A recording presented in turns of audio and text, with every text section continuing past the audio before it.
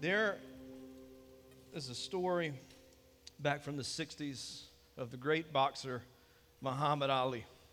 Muhammad Ali was known for two things: knocking you out and trash talk. Anybody grew up in the Muhammad Ali era? And maybe, got some maybe, I might have. I only know some of you were there. I know because of YouTube. But there's a story in Muhammad Ali. He was always known for saying this word: I am, anybody want to finish that? The greatest. And see, the thing was about Muhammad Ali, he was the greatest. Because again, he would knock you out, right? There's a story of the greatest Muhammad Ali boarding a plane, commercial flight, and he was flying across the country, and they hit some turbulence. And he was standing up, and this flight attendant nicely walked up to Muhammad Ali and said, "Could you please be seated? We're hitting some turbulence. I need you to put your seatbelt on." And without thinking, Muhammad Ali's response was, "Superman don't need no seatbelt because I'm the greatest." Without pausing, the flight attendant looked at him and said, "Well, Superman don't need no airplane either. Put your seatbelt on." So Muhammad Ali quickly put his seatbelt on. In that moment, he was humbled very quickly because his whole idea of who he was crumbled at the hands of this stewardess on this airplane, of reminding him, you're not all that you think that you are. You need to put your seatbelt on because if the plane goes down, you're going down with it. And there's this thing in our culture that we love greatness, don't we? It's okay to like greatness. We like greatest hits. I don't know if you've been on iTunes or Spotify, whichever you use, but there's just something about the Phil Collins Greatest Hits album. Y'all know what I'm talking about? And I'm not talking about just like In the Air Tonight. You got to get to the deep tracks of Easy Lover. Easy Lover. Y'all know what I'm talking about? I feel like we should put a disco ball up with some roller skates right now. Right? And then you go on the Journey, and you hit the Journey Greatest Hits, and it's like, oh my goodness. You can go track after track after track. I mean, I had some Teddy Pendergrass on the other day, greatest hits. There are no greatest hits with this generation. They're all not even hits. They're just hit or miss, might be what we would call it. But back in the day, we had hits, the greatest. We would call these are the greatest because we like greatness. This is why we typically have part one and part two of a movie. Generally, part two is not as great as part one, right?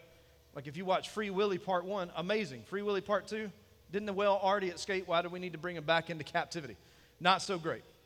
But there's a thing about greatness, that we're attracted to it, and we like power, and we live in a country that is considered one of the most powerful in all of the world. And there's something about power that draws, but power used incorrectly and power in the wrong hands and greatness in the wrong hands becomes a mess. And typically when power becomes a mess and greatness becomes a mess, if you look behind it, there will be a slew of bodies that has just run over and people that have been hurt.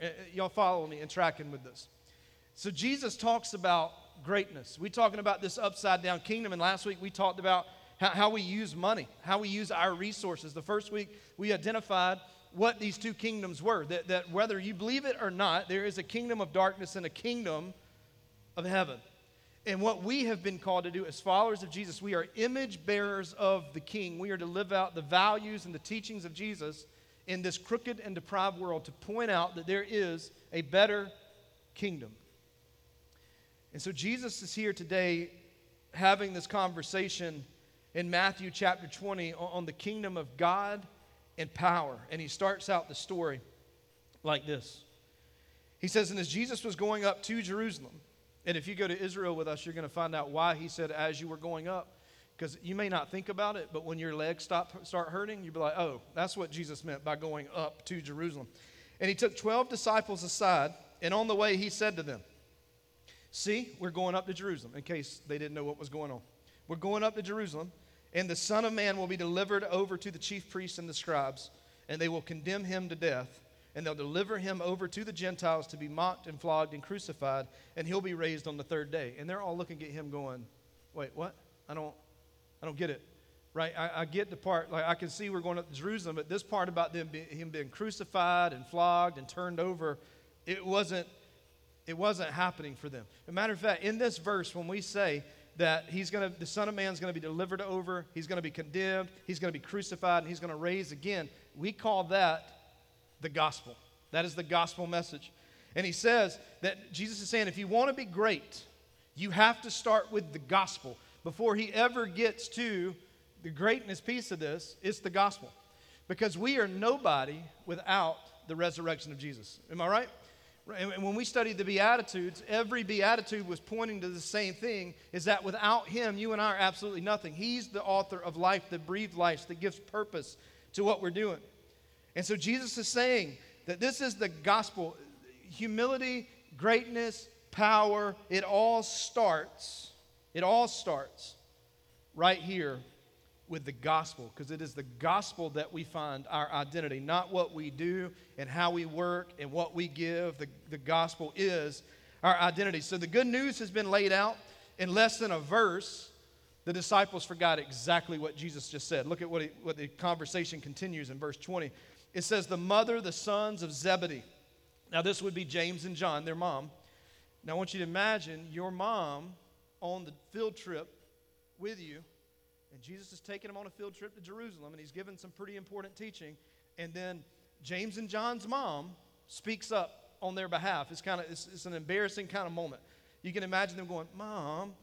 And so he says, the mother of the sons of Zebedee came up to him with her son. So she brings the boys up, and she's kneeling before him, and she asked him something. And he said to her, what do you want? That's Jesus talking to the mother of James and John's mom. What do you want? She said, and she said to him, say that these two sons of mine are to sit, one at your right hand and one at the left hand in your kingdom. This is a power move on her behalf. So she brings her boys up to Jesus and says, hey, can one of them sit on your right and one of them sit on your left? Okay, why would she do this? She wants her sons to be in a position of greatness.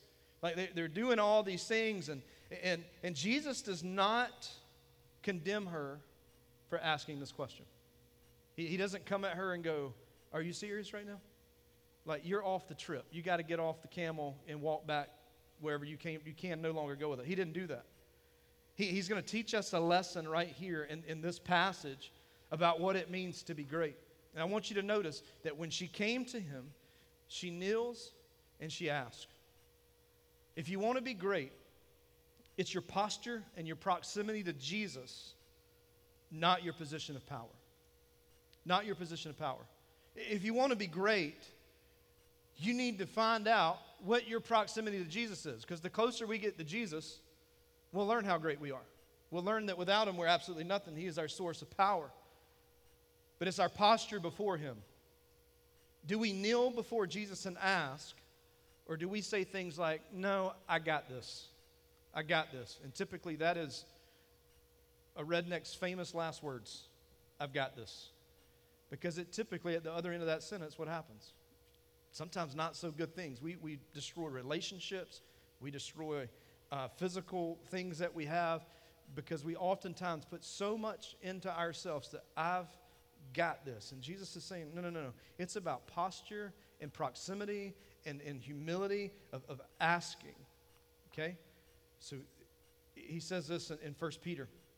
Humble yourselves. Humble yourselves. Therefore, under the mighty hand of God, so that at the proper time that he will exalt you, and casting all anxieties. Where do those anxieties go, by the way? They go on him, because you were never meant to carry those things. And he says that you're casting all anxieties on him because the promise, he cares for you. He's saying, I care about all these little things. He starts out that you got to humble yourself. Humility is a posture of surrender. It's a posture of surrender. So we have to understand that when we're humble, we will begin to see ourselves in the light of how God sees us. And oftentimes the way that we see ourselves is not the same as the way that we think God would see us. We judge ourselves very, very harshly. So we have two options. We can be humble, or number two, we can be humbled. Like Pharaoh had an option, didn't he? God got glory out of Pharaoh. He said, I'm going to get glory out of you one way or another. So you can humble yourself and acknowledge that I am the only God, or I will humble you. And Pharaoh chose option 2. It did not go well. If you bow in this life and humble yourself in this life, Jesus says, you will be exalted in the next life. John 15:5 says this. It's a reminder that he says, I'm the vine, you are the branches. Whoever abides in me and I in him, he it is that bears much fruit. For apart from me, you can do, what's that word? He is the source of life. And Jesus is saying it's proximity and posture that is greatness. And it starts with our humility. Do we trust God, or do we find ourselves often saying, I've got this. I've got this. He says in Matthew 16, for what will it profit a man if he gains the whole world and forfeits his soul? Or what shall a man give in return for his soul? Jesus says, who cares about all the stuff that you have? He said, I didn't die for the stuff. I died for you. And so what would it matter that if you go and collect all the stuff in this world, have all the riches of this world, and you don't know the King? I don't care about the stuff. I care about you, and I care about the heart. And what he wants to do is to pull us in. He wants the proximity, and he wants us to posture ourselves. So then Jesus says to the mom who says, can my boy sit at your right and your left? Jesus answered her. He says, you do not know what you're asking. Okay? Notice, not rebuking the question. He just states the simple fact. I don't think you know what you're asking. He says, so you do not know what you're asking. Are you able to drink the cup that I am to drink? And they didn't understand what he was talking about, because they said to him, yeah, we're able to drink that. Where's your water bottle? Where's the wineskin? We're good. Where's this at? They didn't understand that the cup is a symbol of wrath that was about to be poured out. Now, I want you to go back with me when Jesus is in the Garden of Gethsemane and he prays, Lord, if it's possible, if there's another way, take this cup from me. It wasn't a physical cup he was holding. It's a metaphor for the fact that there is a cup of wrath that's going to come down on him, because he is going to be crucified for our sins. He's going to be the sacrifice. So if you want to be great, you're going to have to understand this too. You will have to suffer. Grace must wound before it heals. There's going to be some suffering. And what happens is, especially in the world of Christianity today, in Western Christianity, we sell this thing that if you're a Christian, life's going to be wonderful and amazing, and you're never going to have problems, and you're going to have all the prosperity of the world. That's not the gospel at all. Because if it is, I've messed up somewhere, because it hasn't been that way. Anybody else had a perfect life in Christianity? Like, it sounds great, but it's not. It's not possible. If you're a follower of Jesus, I want to give you some encouraging words today. You are going to suffer. I hope you have a good day. But to be a Christian means that we're going to follow in the footsteps. We're going to follow in the footsteps of the one who was lied about, who was beaten, who was crucified, who was murdered. That's who we follow. That's the King that we follow. So when we say that we will follow you, that's what we're following. Wherever it leads, whatever suffering that is before me, I'm in.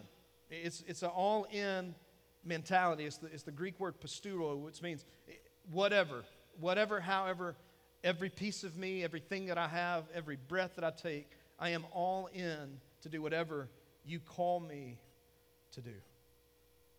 So we suffer. I said this earlier, that we don't follow Jesus because he makes life better. We follow Jesus because he is life.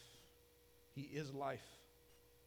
So if we do life God's way, life will go better. Be faithful to your spouse, it goes well. Handle your money well, life goes well. Don't talk bad to your parents, life goes really well, right? Because then you learn to turn the other cheek thing that Jesus was talking about. That's a whole other sermon. But we live in a world that has become more and more hostile towards Christianity.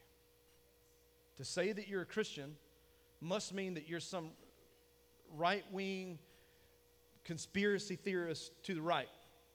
Like, if you claim in all these things, We're going to be hostile. The church can't have a voice. Christians can't have a voice. You can't speak to these things. You can't say these things. You can't have absolute truths. Christianity has become under attack, whether you realize it or not. This is part of suffering. I'm not going to be held silent because of what the media will allow us to and to not stream. I'm going to preach the gospel wherever I need to preach the gospel. Because that's what I've been called to do. Not to cower, not to bend, not to shy away from the gospel. Because culture didn't give its life for me. Culture did not create me. I am a creation of Christ. The world has become more hostile towards what we do. The Bible actually says this. It says in 1 Peter, he said, beloved. Now, you need to just, every time you see that word in the Bible, by the way, you need to just highlight it, circle it, to be a reminder that you have been loved, all right? Because God loved you. And we can go back to be, and we can do all the English, but it really translates back to I am. I am loves you. I am loves you. He says, so do not be surprised at the fiery trial when it comes upon you to test you, as though something strange were happening to you. But rejoice insofar as you share in Christ's sufferings. Share in Christ's sufferings. I grew up and have sat underneath a lot of teachings, a lot of Sunday schools, and a lot of whatevers. Nobody ever taught me that verse, that I was to share in Christ's suffering. I like the sharing in eternal life and sharing in the blessings. Those are great things. But nobody ever talked to me about the sharing in the sufferings. And he says, but you're going to rejoice sharing in those sufferings, that you may also rejoice and be glad when his glory is revealed. If you are insulted for the name of Christ, you are blessed. You are blessed because the Spirit of glory and of God rests upon you. Did you catch that? If you are insulted and you feel suffering, he says, that's a good sign because the Spirit of God rests upon you. Now, what does that mean if I don't feel that? Well, the Spirit of God is not resting on you. Because, see, in the game of Christianity, if you don't get a bloody nose every once in a while, you might not be playing for the same team. You might be on the other side. And so we have been called to embrace the suffering, whatever that means. So Jesus says, don't be surprised. Don't be surprised if they hated me, they're going to hate you too. Because this is our leader, this is our king, this is the one that we follow. So we're gonna bump up against a world that is against what we say. And if we could be, we're living in this upside down kingdom because we see perspective and things different. Now, just because a world hates us doesn't mean that that's what we replicate back. Because if we replicate hate back to a world that hates Christianity, then we're playing for the kingdom of darkness. We give back grace and mercy and love, and we're going to get back to that point in just a second. So just hang in there. But look what Paul says in Philippians. He says, that I may know him. And this is my prayer. Like when I die, I want this on my tombstone because I want this to be the prayer that God answers in my life, that I may know him and the power of his resurrection and may share his sufferings. See, Paul picked up on what Peter had picked up on. And he may share his sufferings, becoming like him in death, that by any means possible I may attain the resurrection from the dead. Now, here's the thing. All these disciples, especially when Peter's writing this, when he's writing in 1 Peter and says that he's sharing in the sufferings, when it's all said and done, every one of the disciples faced persecution. They faced death of some sort, whether it's poisoning, throwing off a building, beheaded. That seemed to be the way that people like to do things, is just cut people's heads off. I'm not understanding. But there was this they didn't understand until they really got the gospel and they were willing to continue to preach. You know, when the church grew at its highest and fastest rates, we're under persecution. Because the church said, I will not bend, I will not bow, I will not break. I have been commanded to proclaim the gospel. There are numerous stories of Christians being burned at the stake. As the fire around them is burning, they're singing out their praises to God, quoting scriptures to the people in their final breaths, letting the gospel be proclaimed to everybody. You think about Paul. They beat Paul. They tried to kill Paul on multiple occasions. One time they stoned him and they thought he was dead, and they drug his body, his dead body, outside the fence of the city. And then he wasn't there the next morning because he just passed out. He wasn't dead. And they tried to get rid of Paul. And they would keep hitting him, and they would come at Paul, and they would come at Paul. And then Paul keeps saying things like, man, I love it because you persecute me, and I draw close to the Christ. If I stay alive, I get to proclaim the gospel. If you kill me, I get to see the gospel in front of me. And what do you do with a guy like that? You can't stop me, right? And this was Paul's boldness. It was like, I'm going to live out the message and proclaim the gospel message. 1 John chapter 3 says, don't be surprised when the world hates you. In Luke chapter 9, he says, if anybody would come after me, let him deny himself and take up his cross and what? Follow me daily, every day. John 16, he says, I have said these things to you so that you may have peace. Now, when you start talking to me about me sharing in sufferings, where's the peace come in? Right? Hey, I got good news for you today. What? We're going to suffer for Jesus. Do you mean like on a mission trip where it's really hot and we don't have any AC? Like, what are we talking about? He says, I've said these things to you so you can have peace, because in this world, you're going to have tribulation. You're going to lean into the world, and you're going to feel the burns. You're going to feel the pain. You're going to feel the hurt. But in this tribulation that you're going through, if you'll lean into me, in my kingdom, there's going to be a peace, and here's I love what Paul says, that you'll have peace that will surpass all understanding. I don't have to understand everything that's going on to have the peace of God in my life. I don't think I have to have it all together. There's a suffering that happens in greatness. A.W. Tozer says it this way: it is doubtful whether God can bless a man greatly until he has hurt him deeply. Now, he means that God loves us enough to take his word and his spirit, just like a chisel, and chisel out every piece of us that is not like Jesus. Because there's some dark parts of our hearts, is there not? And all God wants to do, and there's pain, because there's some parts of us that we don't want to be broken and we don't want to let go of, but there's some things that Jesus is like, we got to break that off. We need to chisel it off, and it's going to hurt. If you want to be used greatly, you got to be wounded deeply. Because I think a lot of it is that we don't learn a whole lot in the blessing, do we? But when we are in the middle of the suffering, we are listening, we are attentive, we are aware of what's going on. The amount of suffering that you are willing and able to endure will determine how effective you'll be in the kingdom of God. Well, how do I know? How do I know if I handle blessing well? You'll know that you handle blessing well when you're in the suffering. And if you find yourself complaining in the suffering, you don't handle blessing well. Because your perspective changes in the blessing. Remember all the stuff we had in 2019? All these things that we used to do? Where you go to the grocery store and whatever you wanted was there? Y'all remember those days? We call those the good old days now. That's what those are. The golden years. And then in 2020, life hit. Everything that we thought we were so dependent on, the blessing that we had, just disappeared. Couldn't even find toilet paper. Like, what happened? We began complaining, I can't believe we can't do this, and we pay this for gas, and this isn't on the shelves, and because we didn't appreciate what we had in the blessing to understand where we are now. So a good way to judge, a good metric is to find out, how do I handle the suffering? Do I find myself complaining in the suffering? Or do I find myself becoming more and more dependent on Jesus in the suffering? Because the suffering should be drawing us towards him. And we'll pray prayers like this. Jesus, let us be the hands and the feet of Jesus as we go out and serve these people. You ever prayed that? Here, every time a mission group leaves and a mission trip is happening, man, we're just praying that you'll be the hands and feet of Jesus. And in their minds, what being the hands and feet of Jesus are handing out Bibles, giving some food. But hear me out. What did they do to the hands and the feet of Jesus? There were nails driven through both of them. There was some suffering. See, they nailed spikes through his hands and his feet. So when we're praying to be the hands and feet of Jesus, what do we mean? Do we just want to hand people things?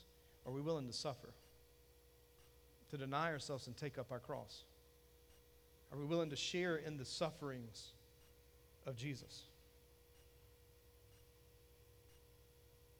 All the disciples martyred because of what they had seen and what they had heard. And when you see and hear Jesus, you can't help but to speak of those things. That's your testimony. So Jesus took on suffering so that he could lead us into the kingdom. He says this in Matthew chapter 20. He continues this conversation with them.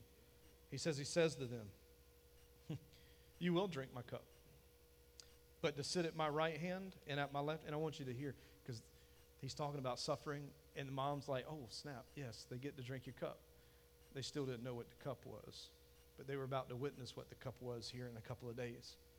He says to him, you'll drink from my cup, but to sit at my right hand and at my left, that's not mine to grant. Now, who's saying this? Jesus, right? Jesus says, you will drink my cup. Yeah, you're going to drink it. Matter of fact, we're going to get you one of those big Bubba cups from Walmart. You're going to drink some suffering. We're going to have the silly string straw hats that you can drink out. You're going to drink it. But to sit at my right hand and at my left, that's not mine to grant. This is Jesus, creator, sustainer, holds everything together. Alpha, Omega. Did you hear what he said? Whether your sons sit at my right and left, that's not mine to give you. That's my Father's. That's my Father's. You want to be great? You got to learn how to submit to authority. Jesus was like, that's above my pay grade. I can't give you that. Because that belongs to the Father. We live in a culture where the word authority is a bad word. We're scared of it. We don't like authority. Some people they abuse authority. But in the Bible, authority done in an upside-down kingdom way is the way that God works in this world. He works through authority, healthy authority. He says this in Philippians chapter 2. Paul writes this to the church in Philippi. He says, do nothing from a selfish ambition or conceit, but in humility count others more significant than yourself. So he says, if you're a follower of Jesus, then you're supposed to submit to other people and treat them as if they are the most important people in the room. Okay? We are also supposed to treat them as if they're a big deal. Well, hold on. You don't know who's in the room with me. Doesn't matter. There was no. I didn't read anything in that was a caveat to. Well, if this happens, though, we are to treat everybody in the same room as if they're a bigger deal than we are. Well, I can't do that. Yes, you can. By show of hands, how many of you guys have been to a wedding? Okay, let's just say 100%. Okay, you go to a wedding. You ever been like, I hate the fact the bride's getting all the attention in this place. I want a picture. Could y'all move out? I want a picture with the bride, and I want to be in the family picture. And hold on now, the groom's feeding her cake. I want him to feed me cake. I want cake. If you went to a wedding and you started trying to take the place of the groom or the bride, you don't go to weddings and do that. You go to weddings and you're like, this is really nice. Cake tastes great. Oh man, this is going to make a great photo. Great photo. They don't lose them. It's going to make great photos. And we had that happen at our wedding. We celebrate, and we can treat the bride as if she's the best person in the room. We don't have any problem feeling the need that we need to go and take her place. And like, what? God, everybody else gets to stand up there in the ceremony. I'm going to go stand up there too. I want the ring bearer to bring me a ring. Well, it's not our thoughts, is it? Our thought process is always, she's the bride. This is her day. It's about her. But we do it with people all the time. I'm not going to treat them as if they're better than I am, even though they may be the worst person in the world. But that's what we have been commanded to do. He says, don't do anything. Anything. Don't do it out of a selfish ambition. Don't do it out of conceit, but in humility. The Bible says that we treat people like Christ treats them. And when he was being crucified on the cross, the people that you and I would say didn't deserve the forgiveness were the first ones that he asked for forgiveness to be on. Paul holds Christ up as an example when he says this in Philippians 2. Let each of you look not only to your own interest, but also to the interest of others. Have this mind among yourselves, which is yours in Christ Jesus, who, though he was in the form of God, did not count equality with God a thing to be grasped, but he emptied himself. He could have had everything, but he emptied himself by taking on the form of a, let's say this word out loud, took on the form of a, we'll come back to that one, being born in the likeness of men and being found in human form, he humbled himself by becoming obedient to the point of death, and even death on a cross. You and I are under authority. We are under the authority of our Father. That is the spiritual authority that we're under. And he says this, it continues in Philippians 2. When you get to verse 14, he says, do all things. That means everything. That's what the Greek means, everything, okay? Do it without grumbling. I got to stop right there because I have a hard time with that one. Anybody else struggle with that one? I got to wait at the stoplight for 3 extra seconds. Come on, my life is important. I got to wait a whole year before the next season of Stranger Things comes out. Come on. So you got to do everything without grumbling. You got to do everything without disputing. Here's why. That you may be blameless and innocent, because you're an image bearer of who? Of God. We go right back to Genesis. We are the image bearer. So he says you got to do these things because you will be blameless and innocent. And the result of not complaining is this, that you'll be children of God without blemish in the midst of a crooked and twisted generation. And among you, you will shine as lights in the world, holding fast to the word of life, so that in the day of Christ I may be that I may be proud that I did not run in vain or labor in vain. We're going to get to the end of this life, and it's going to be like, I did everything his way. I was under his authority. I heard his voice. I was obedient in his things. And there's going to be a day where a lot of the stuff he's asked me to do, I'm not going to understand. There's going to be some sufferings that I'm not going to understand. But there's going to be a day that I'm going to see him in all of his glory, and it's all just going to make sense. Just by laying my eyes on him, I'm going, oh, okay, that was worth it. That was worth it. But a lot of times we ask God to give us authority. But let me ask this question. Why would we expect God to give us authority if we've never learned to live under authority? I'll say that about pastors. They're pastors in authority that have no business in authority because they haven't learned to live under the authority of God. They live under the authority of their own kingdoms that they have built. If you remember, we were just in a rebellion against God. And we're asking him, put me in charge, put me in charge. Oh, no. A lot of times we like to trade in honor and authority for critique and criticism. And we like to critique people and like to criticize. And we'll trade in honor for people. Jesus continues this conversation in Matthew 24, in Matthew 20, verse 24, and we're about to wrap it up here. And he says, when the 10 heard it, they're indignant. They said, you sent your mom? Like, for real? Like, you brought your mom and had your mom come and ask this question for you? And the disciples, they were not happy with the two brothers, but Jesus called them and he said, you know that the rulers of the Gentiles lord it over them? In other words, every time he used the word Gentile, he said, you know the people that don't believe in God like to lord it over them? Like, you know God, you know better. And their great ones exercise authority over them, and it shall not be so among you. Don't be like the Gentiles. Don't act like you don't know who God is. Don't act like you don't know what authority is. Don't lead like you don't believe in God. And Jesus is nailing him. He's saying, what do you do when you realize that you're the most powerful person in the room? Do you serve people or do you flex your authority to show how awesome you are? He's saying, don't be like the Gentiles, because you know me and you know God. So you're going to live this life the way that he's designed it. And he says this, but whoever would be great among you, greatness, you must be your, oh my goodness. Didn't Jesus just say that's what he came to be? Serving is not a thing that you do. We've messed that up. You join a church, the thing we want you to do is to give and to start serving immediately. Serving is not a thing that you do. Servant is who you are. It's what Jesus has called you to be. And if serving is beneath you, then leading is way beyond you. Because we have to be followers. I spent years sitting in conferences and staff meetings, and I've got notebooks after notebooks on how to be a great leader. You know what the problem was with all that mess? Never once taught me how to be a good follower of Jesus. You think I'll ever be a great leader? Not without following Jesus. A lot of us are chasing the wrong things. Instead of learning how to be a follower, we're trying to be leaders. And he goes on to say this in verse 27, whoever will be first among you, they're going to be your slave. They're going to serve you. So in our world, we start teaching this thing called servant leadership. People say, I'm a servant leader. There's a problem with that because servant is a noun, not an adjective to describe what kind of leader that you are. Jesus said, I didn't tell you to be a leader. I called you to be a servant. Because it's out of your servanthood that you will lead. I'd say it this way. If you're here You're like, I don't know how to serve. I don't know how to help. If you can hold a baby, you can hold a door, you can hold a conversation, you can serve. You're a servant. Find a need and fill that need. In the church, outside the church. Like my job as the pastor here.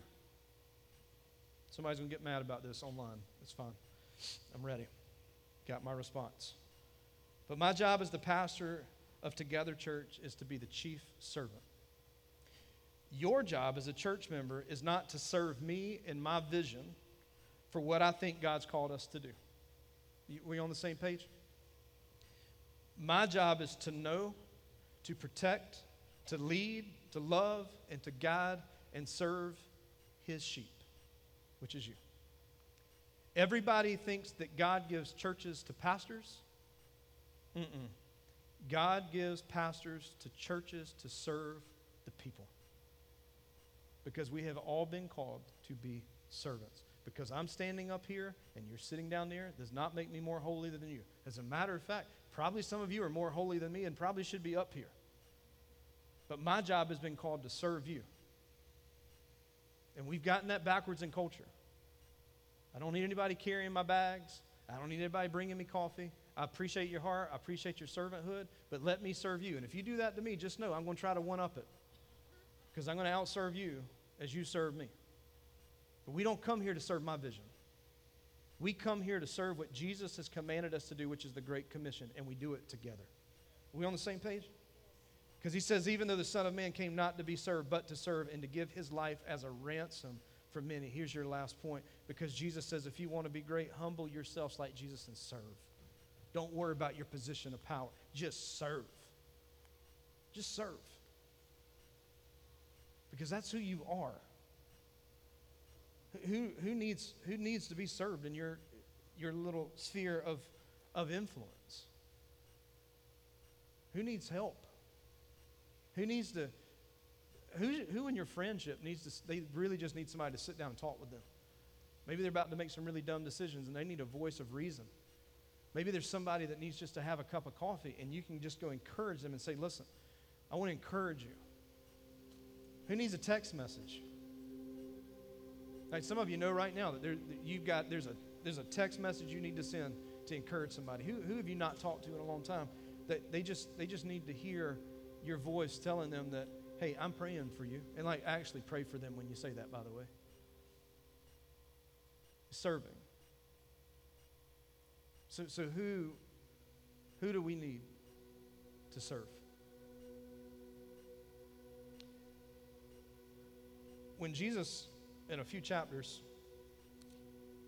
is going to model everything that he says in Matthew 20. Because in Matthew 26, they're going to plot to kill him, and in Matthew 27, they're going to put him before Pilate, and all these actions are going to start to happen. And Jesus is about to go to the cross. And what he said in 20 was, we're going up to Jerusalem, and the Son of Man's going to be, he's going to be beaten, he's going to be crucified, but he's going to rise again on the third day. They didn't understand that. But in 7 chapters later, they're going to get it. And they're going to realize, maybe, are we willing to drink that cup? Are we willing to do this? Are we willing to serve? Because they're going to see a culture of Rome that is so against Jesus. They're going to see a people of God, the Jews, are going to have such hatred towards the early church that they're going to do everything they can to get rid of Jesus. And everything that he's been teaching them comes to this one pivotal moment in Matthew chapter 27. Stand your ground, proclaim the gospel, and do not respond the way the world that would respond. You respond with grace and with truth and with love, and you point people to Jesus. And before they get to this deliverance of Pilate, they're going to sit around the table. And they're going to have a conversation, and Jesus is going to tell them,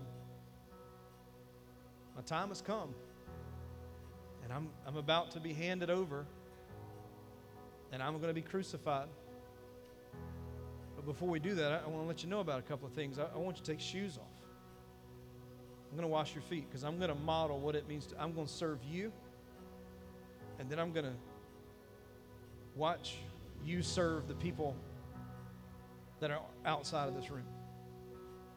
And so Jesus kneels down and he begins washing the feet and modeling all of this to them. And then they come back to the table and he takes this bread and he tells them that, you see this bread? He was very visual. He also wasn't working with the smartest of people. He said, this bread is my body.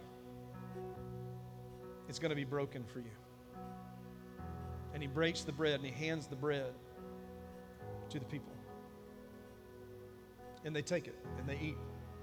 And then he says, this wine is a symbol of my blood that will be broken and poured out. I hate when people use that word, that his blood was spilled. My kids spill stuff. That's an accident. This was intentional.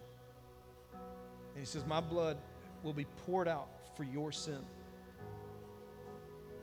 And they took this wine glass or chalice, or maybe they had a hard hat with straws. I don't know. But he said, you're going to drink this in remembrance of me. Do this in remembrance of me. And they took the cup. And then we know the rest of the story. Judas will take off. He will run. He will sell Jesus out. Jesus will be arrested at the hands of the Romans. He will come before Pilate. He will be turned over to the Jews. They will say, crucify him. And Jesus will go to a cross. And he will spread his arms in humility, in servanthood, in willingness. And he will go to the cross. And he will take the nails for you and for me. And then when all is said and done, Jesus will scream these words, it is finished. Not the crucifixion, but it is finished. In other words, you don't need to go to your high priest anymore and ask him for forgiveness. You don't have to worry about somebody praying on your behalf because God can't hear you. It is finished. The work of Jesus Christ has been satisfied, and the relationship has been restored that us can be adopted as sons and daughters of the King and come home. And that we have a place at the banquet table of heaven. And then he breathed his last. And we know the story. 3 days later, when everybody counted them out, there was life. He took his breath again, and he walked among his people for the next few days before taking off.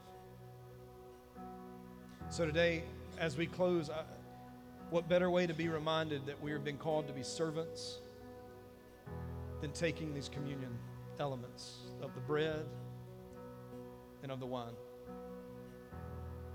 So we're going to sing a song that symbolizes the crushing of Jesus in the communion elements.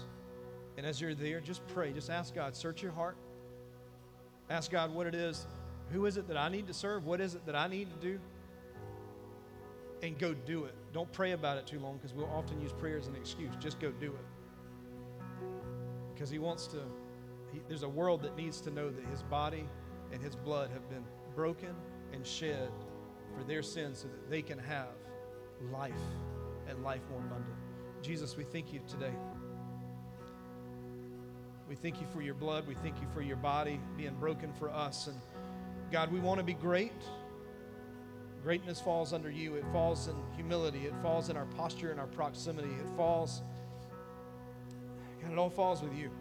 And I just pray that in our strive for greatness, what we will do is, instead of focusing on what it is that we want and how we want to be great, I pray that, God, we would do everything in our lives and our breaths to point to you, to make you greater in the lives and in the eyes and in the ears of those that are around us.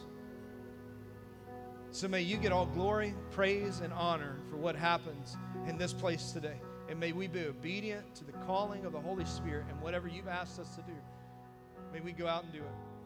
And we pray these things in Jesus' name. Amen.